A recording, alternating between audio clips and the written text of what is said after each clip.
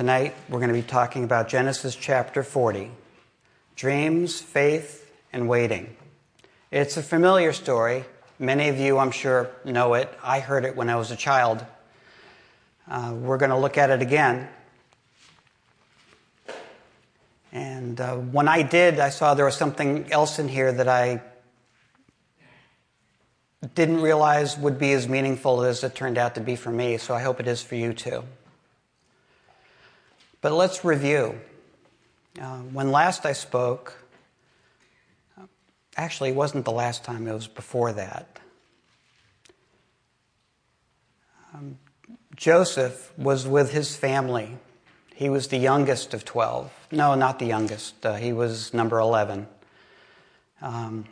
Benjamin was number 12. And he had a couple of dreams. One, he dreamed about a sheaf of grain that stood straight up and 11 others bowed to it. And he told his brothers about it, and they didn't like it. And then there was the stars, the sun, the moon, and the stars bowing down to Joseph, which his brothers and his parents were not comfortable about. So he went out to meet his brothers when they were working. And they decided to take the opportunity first to kill him, but they didn't. They ended up selling him into slavery. And then how he ended up as a slave in Potiphar's house, and how he ended up rising to actually run the entire household. And about how he was unfairly accused by Potiphar's wife. And because of that, ended up where he was today. But God had made provision. We talked about that before, that Joseph was still alive. He could have been killed. Joseph had not been sent to the mines, and in one place you sent slaves if you didn't want to see them anymore. You sent them to the mines, and they wouldn't come back. And Joseph was allowed to rise to prominence within the prison, so he was able to run affairs within the prison, even though he himself was a prisoner. So what did Joseph have? He had the stories his father told him. Okay, stories that go all the way back to Adam, I'm sure. Okay. He had 2 dreams, which I just recounted. He had faith. And that was all I could think of that he had. Maybe the character that God created within him. We talked a little bit about prisons, how they were rare in the ancient world, how normally you'd be executed or be fined, or you'd, be whipped or beaten or have something cut off, something like that. They didn't have a prison system like we do today. Prison was really a place of confinement, and there were 2 sections. There was one where people just stayed and they didn't leave. But the other was barracks for forced labor, because they would use forced labor on building many of the wonders of the world that are found in Egypt. And Joseph was probably at the prison in Thebes, which is modern Luxor. And we're going to begin with chapter 40 in Genesis. It came to pass that after these things that the butler and the baker of the king of Egypt offended their lord, the king of Egypt, and Pharaoh was angry with his 2 officers, the butler and the chief baker. So he put them in custody in the house of the captain of the guard, in the prison, the place where Joseph was confined. And the captain of the guard charged Joseph with them, and he served them, so they were in custody for a while. So we see that they were prisoners, but they were like celebrity prisoners because, and we'll talk actually about this in a minute, like now. The butler oversaw the beverages for Pharaoh's household and could have had cupbearing duties. It's one of the most trusted positions within a kingdom, especially back then, because one way you could assassinate somebody in the royal family, Pharaoh or maybe one of his heirs, was by poisoning. So the butler had a very important job, not just what he was doing, but overseeing other people. And the baker also not only had the duties of making sure that wonderful baked goods were available for the royal family and for any guests and for staff, but also to make sure that the food was safe, because back then, even back then in ancient times, food security was important, at least to some people, at least if you were Pharaoh. So they were both highly trusted by Pharaoh, and that made them high-ranking officers within the kingdom. So they were like celebrity prisoners, and they were taken care of very, very carefully until Pharaoh decided what to do with them. Continuing in verse 5, then the butler and the baker of the king of Egypt, who were confined in the prison, had a dream, both of them. Each man's dream in one night, and each man's dream with its own interpretation. And Joseph came in to them in the morning and looked at them and saw that they were sad. And he asked Pharaoh's officers who were with him in the custody of his lord's house, saying, why do you look so sad today? And I'm thinking, it had to be more like, duh, they're in prison, right? So it wasn't just the fact that they were in prison. They were troubled over and above that. So there was something going on here. They said to him, we each have had a dream, and there is no interpreter of it. Well, what a wonderful opportunity for Joseph, right?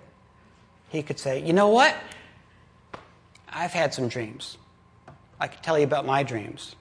Maybe, because of the dreams I've had, maybe I could help you with your dreams, right? He could have said that.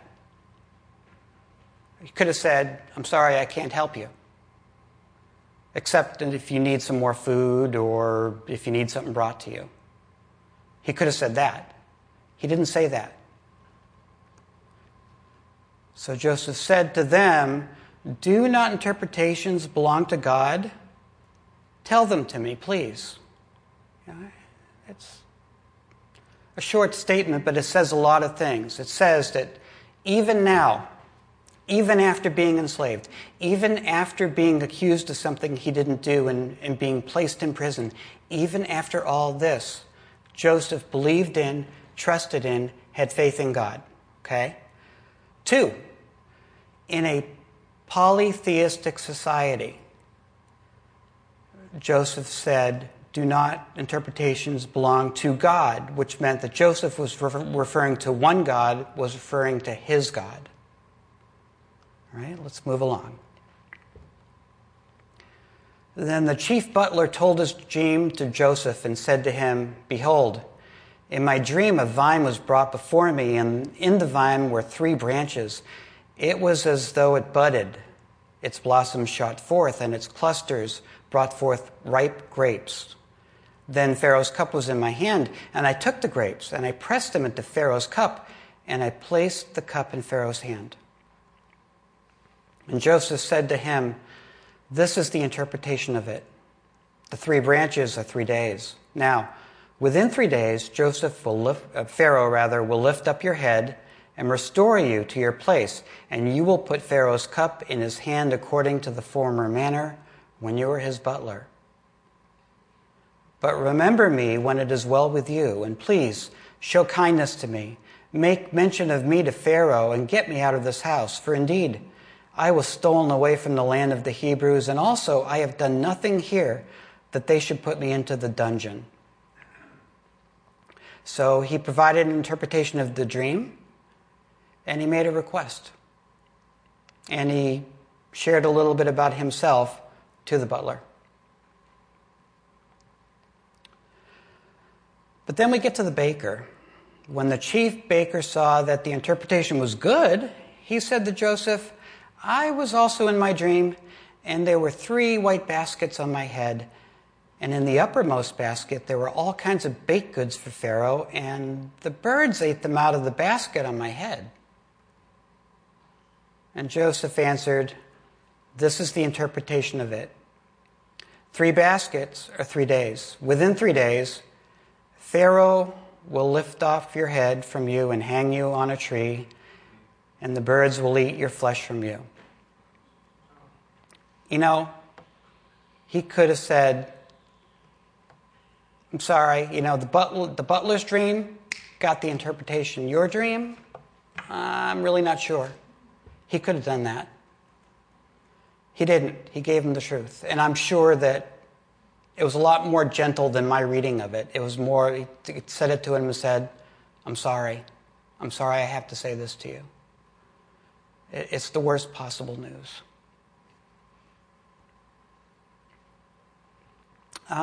When I was looking on the internet at pictures of the dreams, I didn't see much with the butler's dream, but when it came to the baker, I saw some nice pictures I'd like to share with you here. And if you're listening online, sorry. So you get some nice visuals there.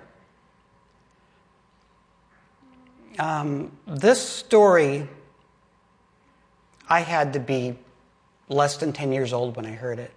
It's a simple story so far, isn't it? Not always a nice story, but it's a simple story. It's so simple, it's taught to children, and I'm sure it's been taught a few times downstairs here at our church. And then sometimes it's been recounted in other periods of time, like here. And you can see they've got the 2 dreams up at the top and those little thought bubbles, and it seems like everybody's dressed up in Renaissance garb.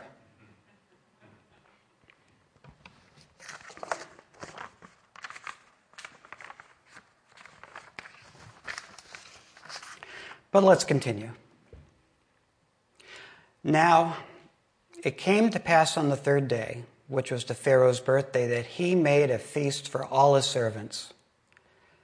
And he lifted up the head of the chief butler and of the chief baker among his servants. And he restored the chief butler to his butlership again, and he placed the cup in Pharaoh's hand. But he hanged the chief baker, as Joseph had interpreted to them. So then, the butler remembered Joseph and got him released from prison. Wouldn't that be a great ending? Wouldn't it? Not so much. Not so much. No. Yet the chief butler did not remember Joseph, but forgot him. And that's where we end today. So what do we take away from that? Can we dream great dreams, prophetic dreams? Maybe. Probably not. It's possible. How about enabling us to interpret the dreams of others? Maybe, right? I'm not going to say no, but I'll say probably not. See, sometimes we trust and obey God. In our lives, my life, your life, things don't seem to always change. They don't go the way that we want them to. They don't happen and change in the time that we think that they should change. We wonder, what if things don't change at all, right? And that's where Joseph was. That's where he was. He waited, we'll find out, for 2 years in prison. Here he had what looked to him a wonderful opportunity that God had bestowed upon him to interpret the dreams of important people, one of whom would go back to directly serving Pharaoh, and that he would get a hearing from Pharaoh, and the one person in the kingdom who he was sure, in human terms anyway, could release him, would hear about him, and he would gain his freedom. And it didn't happen. Instead, nothing happened. Everything continued the way it was. Nothing happened. Nothing got better.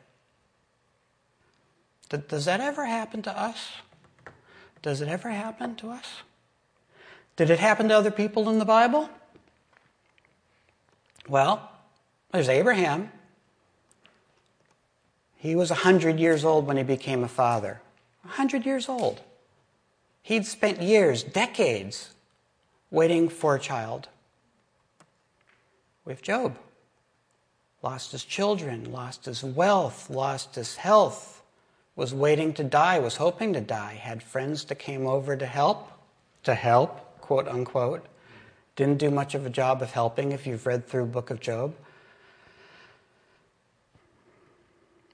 Simeon was somebody in Luke chapter 2. If you're not familiar with him, he was a man of God, and God had told him that he would not die until he'd seen the Messiah. And he was a very, very old man. And one day, he saw a young couple and a child, and he picked up the child, and that was the Messiah. And he knew that he could go home. But he waited for a long, long time, longer than he thought. There's a lot of things we could wait for now. We can wait for Jesus to return, right? I've been a Christian since I was 9-ish. And the churches that I've attended have all had, among common things, that we believed that in the rapture, and we believed in a 7-year tribulation after that, and we believed that in the glorious return of our Lord and Savior Jesus Christ. And back then, in the 70s, some people were really, really interested in his return to the point of navel-gazing, I thought.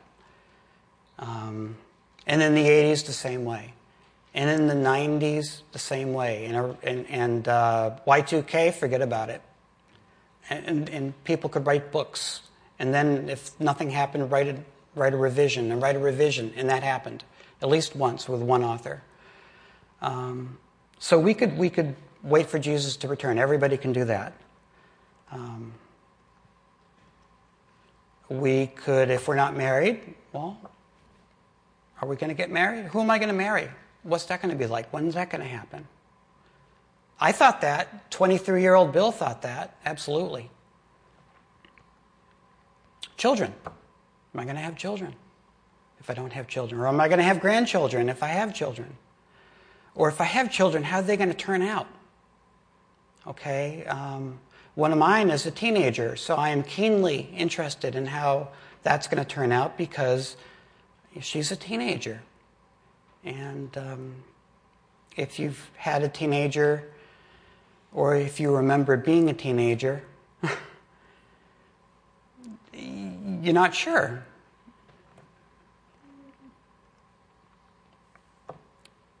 Concerned that somebody close to us, my spouse, my child, my cousin, my parents, my friend, would trust Jesus. And then wait for years and years about that. A better job, a career. Especially if you're young and just getting established. It's a mundane thing. It's not a spiritual thing necessarily, but it's something that I certainly was interested in at various points in my life. And we're supposed to trust the Lord in all things, aren't we? Aren't we? I think we are. So how do you do that? Or how about if I or my spouse, relative, get better? My stepfather, and I say stepfather, he's been my stepfather. I'm 53, I'll be 54 next month. He's been my stepfather since I was 10. Okay? His cancer came back. And I'm concerned about him. He's going through chemo. He's 77. I'm concerned about my mom being supportive of him. I'm concerned about him spiritually, not because he doesn't know Christ, because he does know Christ. But for some people, it's harder than others, and I think it's hard for him. And there are a lot of people it would be hard for. I'm not singling him out. But these are the things that we wait for. It could maybe I've never been to jail, but, it could be you might have loved ones in jail. I know people who've had loved ones in jail, and maybe we're waiting for that. Or maybe they get out, and how are they going to do in life? We're waiting for that. Or a ministry that God's called me to do. Well, when's that going to happen? Again, I go back to my early 20s self as one of the things I was thinking, how would I end up ministering? Of course, if you said to me, you'll be ministering in children's ministry, I would have said, no. And then the question is, when? How is it going to unfold? Well, let's take a step back and compare what Joseph had to what we have. He had the stories that his father told him, right? He had a couple of dreams. He had faith. What do we have? We have the Holy Spirit indwelling in us. If you've trusted Christ as your Savior, if you've believed in His sinless life, His resurrection, death and resurrection, and you trust in that He's fully God and fully man, then you, like me, have the Holy Spirit inside of us at this moment, now.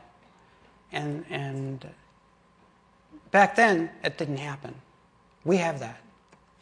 We have the Bible. Wonderful that Joseph remembered all the stories his father told him. We have those stories written down in the Bible. Plus, we have a lot of other things that we can read. And we have the story up through and including Jesus Christ Himself, and then after that. We have all that. We have faith too. We have faith in ourselves, and God's helped us with our faith and strengthened our faith. We have each other. We have community. God meant for Christians to live in community with each other. It's why you're here tonight, and it's why we see people on Sunday. And what's supposed to happen is we're supposed to help each other in our walks. We're supposed to help each other be stronger. And that's something everyone can do, whether you're a pastor or an elder or somebody who's just serving in a ministry, or even if you've just come to know Christ. Everyone can help each other.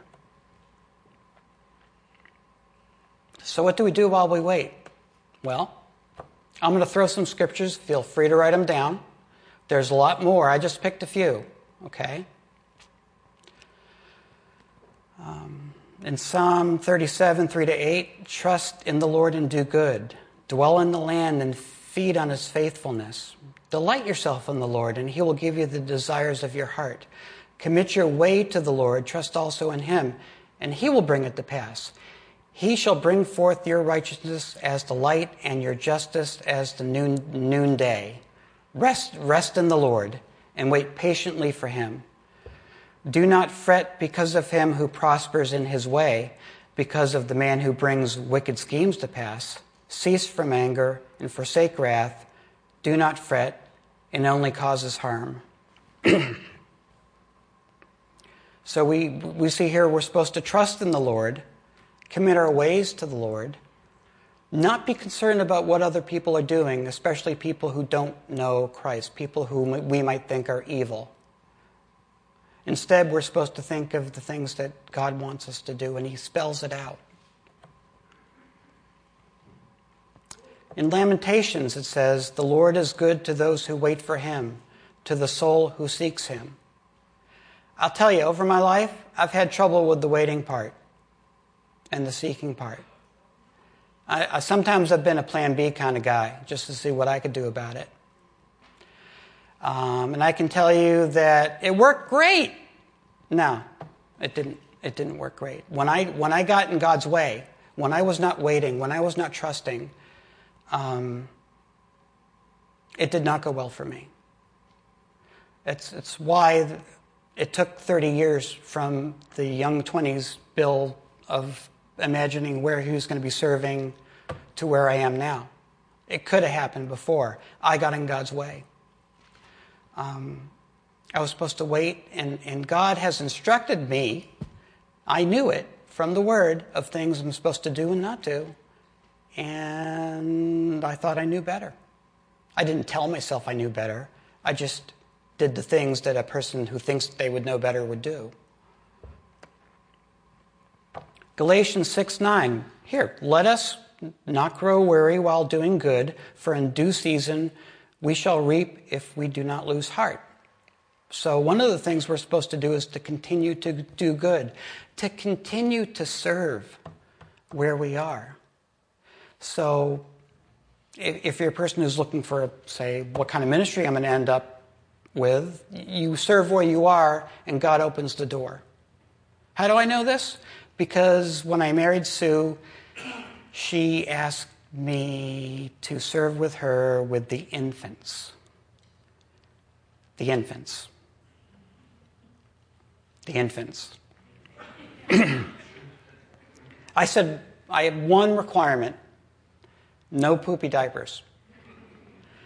And little did I know, but that's how I ended up in children's ministry, because I ended up serving with older children and older children and older children, and it worked as a progression. Had I decided that I had a plan B here, that I was going to go do something else, that I was going to leave what I was involved in and go do something else, it may not have gone so well for me. It may have sidetracked me.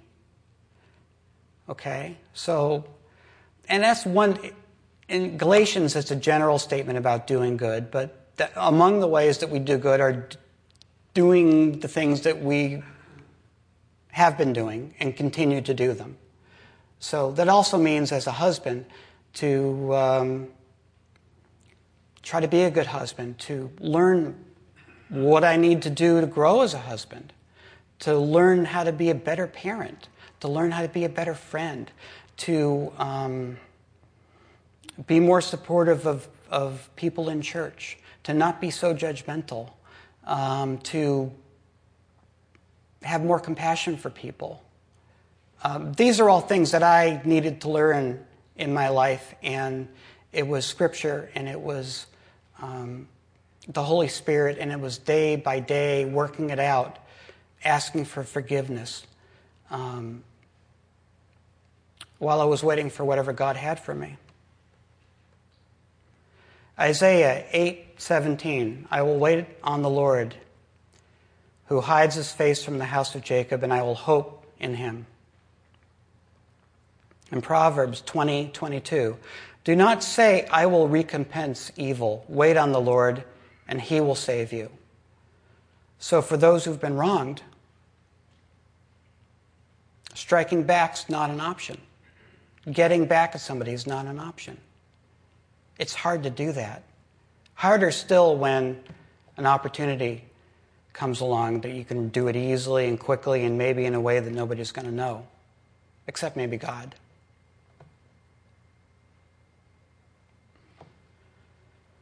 I say this because I don't picture Joseph sitting in prison plotting his revenge against Potiphar. I've never thought of that. I don't think it entered his mind. 2 Corinthians 4:16-18. Therefore, we do not lose heart. Even though our outward man is perishing, yet the inward man is being renewed day by day. For our light affliction, which is but for a moment, is working for us a far more exceeding and eternal weight of glory, while we do not look at the things that are seen, but at the things that are not seen. For the things which are seen are temporary, but the things which are not seen are eternal. So there are some eternal things that we're working on that we can't see. It's hard to do sometimes. It's hard because, bad things happen. Or maybe we're waiting for something good to happen and it doesn't. So what do we do in between? David had 2 years of in between, from the time of his interpreting the dreams to where he actually got out of prison. And he didn't know it was going to be 2 years. It could have been the rest of his life. What do you do every single day? What do you think about every single day? What's the thought life going to be like every single day? Okay? Okay, we're not in prison here, but we have things going on in our lives. I have things going on in my life. I have my stepfather. I have also got somebody close to my family who's cut herself off from me. And I've done what I could to see what I could have done differently, and I can't. And I don't know what to say that'll make things any better. I'm afraid that if I say something, I'll just make things worse, right? I have to wait. I have to trust. It's hard to do. And everybody will have a chance to do it. Philippians 4:11-13. And again, there are more scriptures than what I'm going over here. Fortunately, the Bible's full of them. Not that I speak in regard to need, and this is Paul talking about his experiences and what he's learned from them. Not that I speak in regard to need, for I have learned in whatever state I am to be content.